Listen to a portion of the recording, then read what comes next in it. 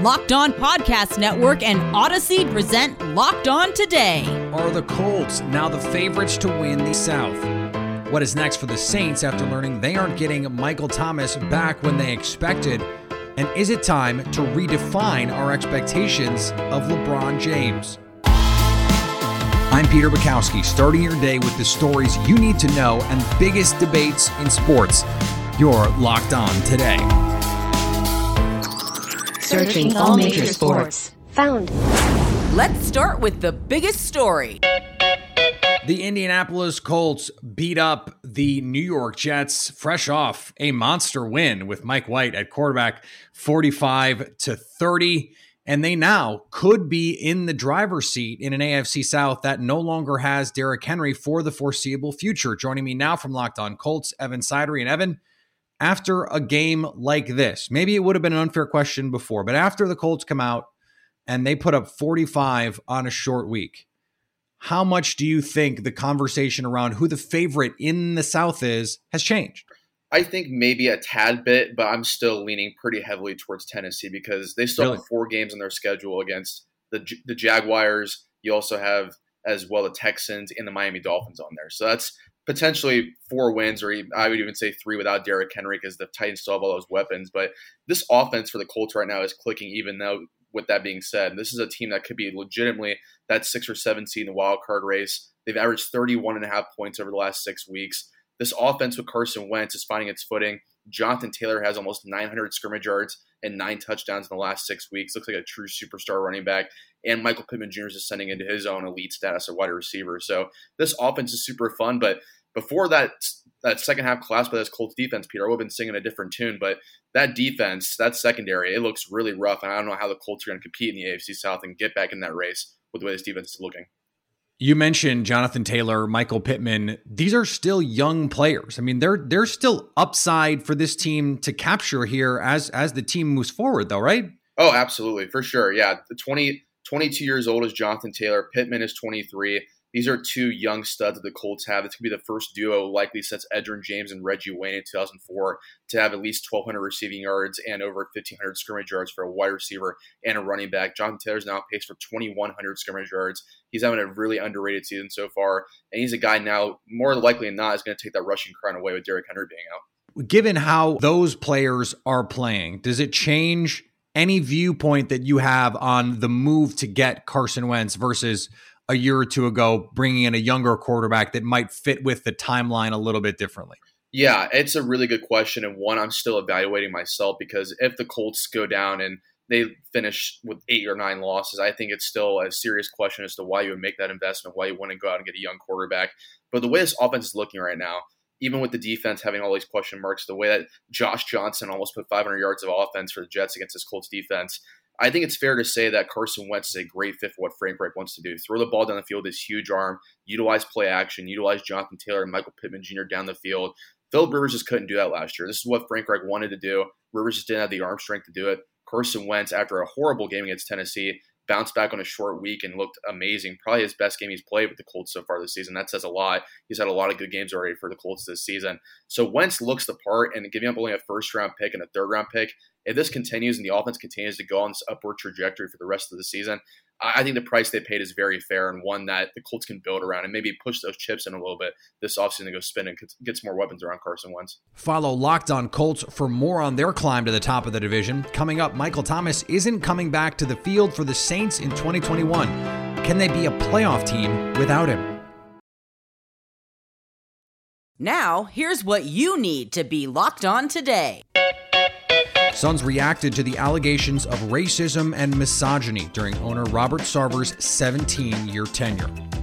If any of that stuff happened while I was here, I wouldn't be in this seat. And it's hard to navigate all of that stuff when you get the article 9 o'clock in the morning right before or in the middle of a coaches meeting and you're leading a group. So it's just been a lot to process. I wasn't aware of the situation, and my 7 years I've been here, I haven't noticed that, but that doesn't, make me insensitive to the subject. I think the NBA open investigation, they're going to do the due diligence of, bringing out facts. instead of he said, she said, and I'm sure the NBA has in good hands and do the proper research to find out the truth. I don't know. I feel like situations are different. We dealt with that in that time when all that happened. I think right now, like Book said, we're not insensitive to everything that was said or whatnot, but we don't know all the details, right? So the NBA will do its investigation, and in that time, all of us on our team will continue to play and do what we do. The Golden Knights won the Jack Eichel lottery after acquiring him Thursday morning in a trade with the Sabres. The trade winds have been blowing for a while, and on Thursday, the Vegas Golden Knights won the Jack Eichel sweepstakes. Hi again, everyone. I'm Tony Cardasco of Locked On Golden Knights. I'm here to break down VGK's acquisition of Buffalo center and three-time All-Star Jack Eichel in exchange for Alex Tuch, Peyton Krebs, and 2 draft picks. When I first heard about the trade discussions, I felt Buffalo's demands might have been too high, and there were a lot of questions about the medical condition of Jack Eichel. But after being ravaged by early season injuries, I felt the Golden Knights had to do something to excite the fan base and to get a player who can score and distribute every time he touches the puck. He will be playing alongside Mark Stone and Max Pacioretty on the top line. That could be scary good when they're all healthy. The Golden Knights will be looking for a second-half push, and hopefully Eichel returns after neck surgery from that herniated disc. If fans are concerned about the $10 million cap hit, many feel the Golden Knights will keep Eichel on the injured list until the postseason, like Tampa Bay did last season with Nikita Kucherov. Remember, there is no cap during the postseason. A lot of question marks, but if healthy, the Golden Knights will have a big-time player, one that could bring them the cup, in Jack Eichel. If not this season, perhaps in the future. Despite being 8-point dogs per betonline.ag, the Celtics beat the Heat in Miami by 17. Hey there, John Corrales here after the Boston Celtics beat the Miami Heat. They what? Beat the Miami Heat 95-78. A huge response to recent drama. Even after a win in Orlando, all the talk was about this players-only meeting. Now they walked into Miami and put their best game of the season together. Very easily their most complete effort. And surprisingly, it included Aaron Nesmith and Romeo Langford. Nesmith had been buried on the bench, but he came out, gave the Celtics a ton of great energy. The Celtics struggled in the first quarter with shots falling short, coming off the back-to-back. That was understandable, but they stuck with it, played their best defense of the season. They really made Miami uncomfortable, and I think that led to a lot of Miami missed shots later. Miami was cold, and the Celtics just persevered. The real key here was when Miami made their run and cut it to single digits in the third quarter, the Celtics didn't cave. They responded and pushed it back out to an even third quarter and an 18-point lead, and they increased it in the fourth quarter. So, we have now seen what the Celtics are fully capable of. They can do this. This is what they should look like. And the executive board of the NHL Players Association has voted to approve an independent investigation into the union's handling of sexual assault allegations by Kyle Beach in 2010. In recent days, players expressed concern over the NHLPA's handling of Beach's allegations, even though he hadn't played in a game and wasn't a member, technically speaking. I know I reported every single detail to an individual at the NHLPA who I was put in contact with after, Beach said in an interview with TSN Canada. He went on to say, I believe 2 different people talked to Don Fair, and for him to turn his back on the players when his one job is to protect the players at all costs, I don't know how that can be your leader. That's what happened last night. Here's what to look for coming up on betonline.ag, your number one spot for all your pro and college football action this season. Here's what's coming up on the gridiron at betonline.ag. After learning Aaron Rodgers would not participate in the game, betonline.ag's line for the Packers and Chiefs moved from a pick'em to the Chiefs being favored by 7.5. In the early slate of games, the Browns and Bengals square off in a battle for Ohio. BetOnline.ag likes the Bengals by 1 in this one. And in college football, LSU travels to Tuscaloosa to take on Alabama. But BetOnline.ag really likes the Crimson Tide. They are favored by 28.5.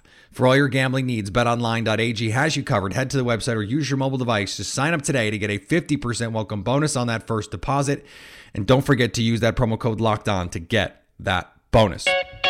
Here is another story you need to know. The New Orleans Saints, fresh off a big win, were feeling good about the prospects moving forward, even with a backup quarterback, because they had All-Pro Michael Thomas waiting in the wings. Unfortunately, he announced that he would miss the rest of the season with a setback with his ankle, and we still don't actually know who the quarterback is going to be moving forward in New Orleans. To help us sort all of that out, Locked On Saints host Ross Jackson is here with us now. And Ross, it feels almost silly to say how big a loss is not having Michael Thomas, but this is an offense that just doesn't have anyone else. So, I mean, build the whole offense out of Alvin Kamara. They're already doing that. Yeah, I mean, that's what they've been doing so far this entire season. And look, Alvin Kamara right now is top 4 in the NFL in touches. Those other 3 running backs all hurt right now. And the New Orleans Saints, of course, are trying to avoid that as much as possible because they've been dealing with enough injury news all around. And if you think about it, one of the reasons that Jameis Winston ended up getting hurt in the first place was his need to scramble in that game against the Tampa Bay Buccaneers. One can only wonder if having Michael Thomas on the field would have helped to alleviate some of that, because the Saints have had some issues with their receivers not being able to work themselves open throughout the season so far. So missing out on gaining a Michael Thomas at any point throughout this season, while also not being able to get a deal done at the trade deadline while the New Orleans Saints were out there, were looking. They were trying to, they were talking to the New York Giants about potentially bringing in Darius Slayton. They were having some conversations with the Cleveland Browns about Odell Beckham Jr., which is a whole other situation that, of course, is still in the midst of unfolding. New Orleans Saints were very, very interested in bringing in another wide receiver. They weren't able to do that. And they miss out on their number one guy, who was sort of the big one that everyone was saying, just wait till your father comes home. That was going to be the big one, was adding him to this offense. And unfortunately, in the same week that they end up losing their starting quarterback in Jameis Winston, they learn that they're not going to be gathering him. So they have to figure out how they're going to build this offense around moving forward to the rest of the season now. And as Chris Rock would say, Michael Thomas was definitely going to get the big piece of chicken once he got back. The big piece of chicken, absolutely. On the roster, 100%. What is the latest with the quarterback? Because Taysom Hill was back at practice. It seems intuitive to think that if he was in fact competing for the starting job, that he would now be the presumptive starter. But Trevor Siemian played reasonably well in relief of Jameis Winston last week when Hill was hurt. So where do we stand with these quarterbacks? Well, the New Orleans Saints are in an interesting position, and they're in I guess you can say, as positive a position as one could be at this time, because they have a quarterback-friendly system. There's a system there that they're perfectly comfortable running the ball 30, 35 times in a game. They ran 36 times against the Tampa Bay Buccaneers, but did not, run away from the pass at all. Even after Trevor Siemian came in, he still threw the ball 29 times in that game. So they're still willing to throw the ball. They're still willing to, run this offense the way that Sean Payton loves for this offense to be run, which is an even balance between both run and pass. So the Saints could go either way here. Usually I would say that it would make perfect sense that under normal circumstances, yes, Trevor Siemian would have gone in the middle of the game so that Taysom Hill could maintain his offensive weapon role. And then moving forward from that point, moving forward from that game, you would see Taysom Hill take over. However, Taysom Hill hasn't practiced over the course of the last 3 weeks because he's been out in concussion protocol after suffering a concussion against the Washington football team in week 5. So that could mean that the Saints could potentially move forward with Trevor Siemian, at least for this week, up against the Atlanta Falcons at quarterback, allowing Taysom Hill to still be able to contribute from his offensive weapon role and then get him folded back into the quarterback position at a later time. The easy way to say this, and it doesn't really give anybody an answer, but the easy way that we're all sort of saying it is, hey, don't be surprised if either one of them is the quarterback. And of course, we should remember, even if Trevor Siemian gets the start, that doesn't mean that you won't see Taysom Hill under center at any point throughout the game, because you absolutely will in those short yardage and red zone situations. Follow Locked On Saints for more on this story. Coming up, with more injuries plaguing him, is it time for us to redefine expectations for LeBron James?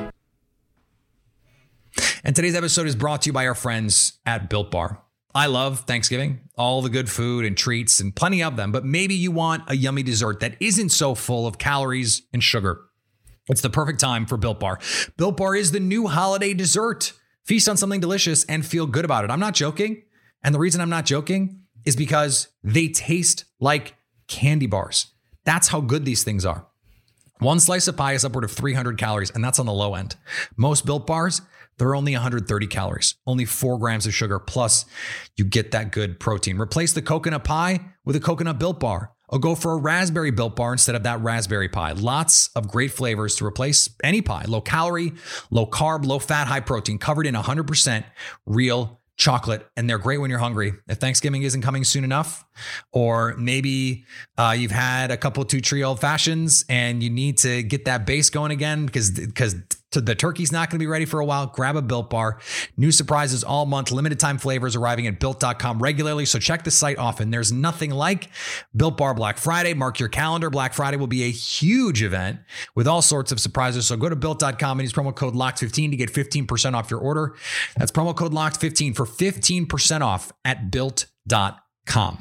Agree or disagree? This is the cue of the day.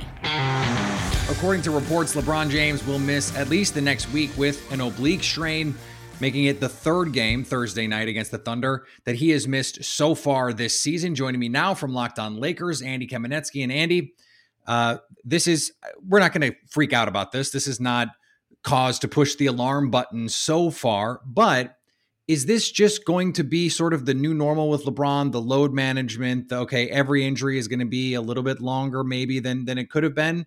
Or is this just an injury that's going to keep him out a week?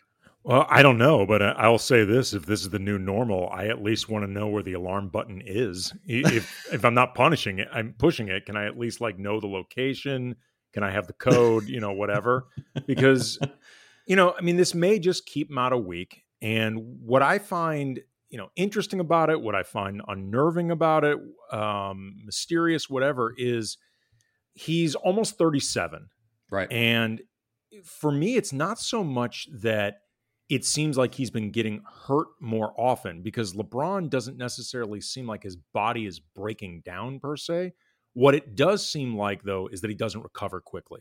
Yep. We saw this with the groin strain during his first season with the Lakers, which I think if they had been in contention, they might have put him back on the court. But LeBron has said that was a very difficult injury. The ankle that he had last season that he was attempting to play through, but he was clearly not himself. And then this situation on top of the earlier ankle situation, I don't know how serious necessarily any of these are taken individually, but if nothing else, LeBron is going to look more human because you're not going to see him just indestructibly come back whenever. This is, though, theoretically why they got Russell Westbrook, to take the load off of LeBron so that he can have a week to get back from an injury that when he was 25 may have taken him, 2 games. 2 hours. Maybe. Time.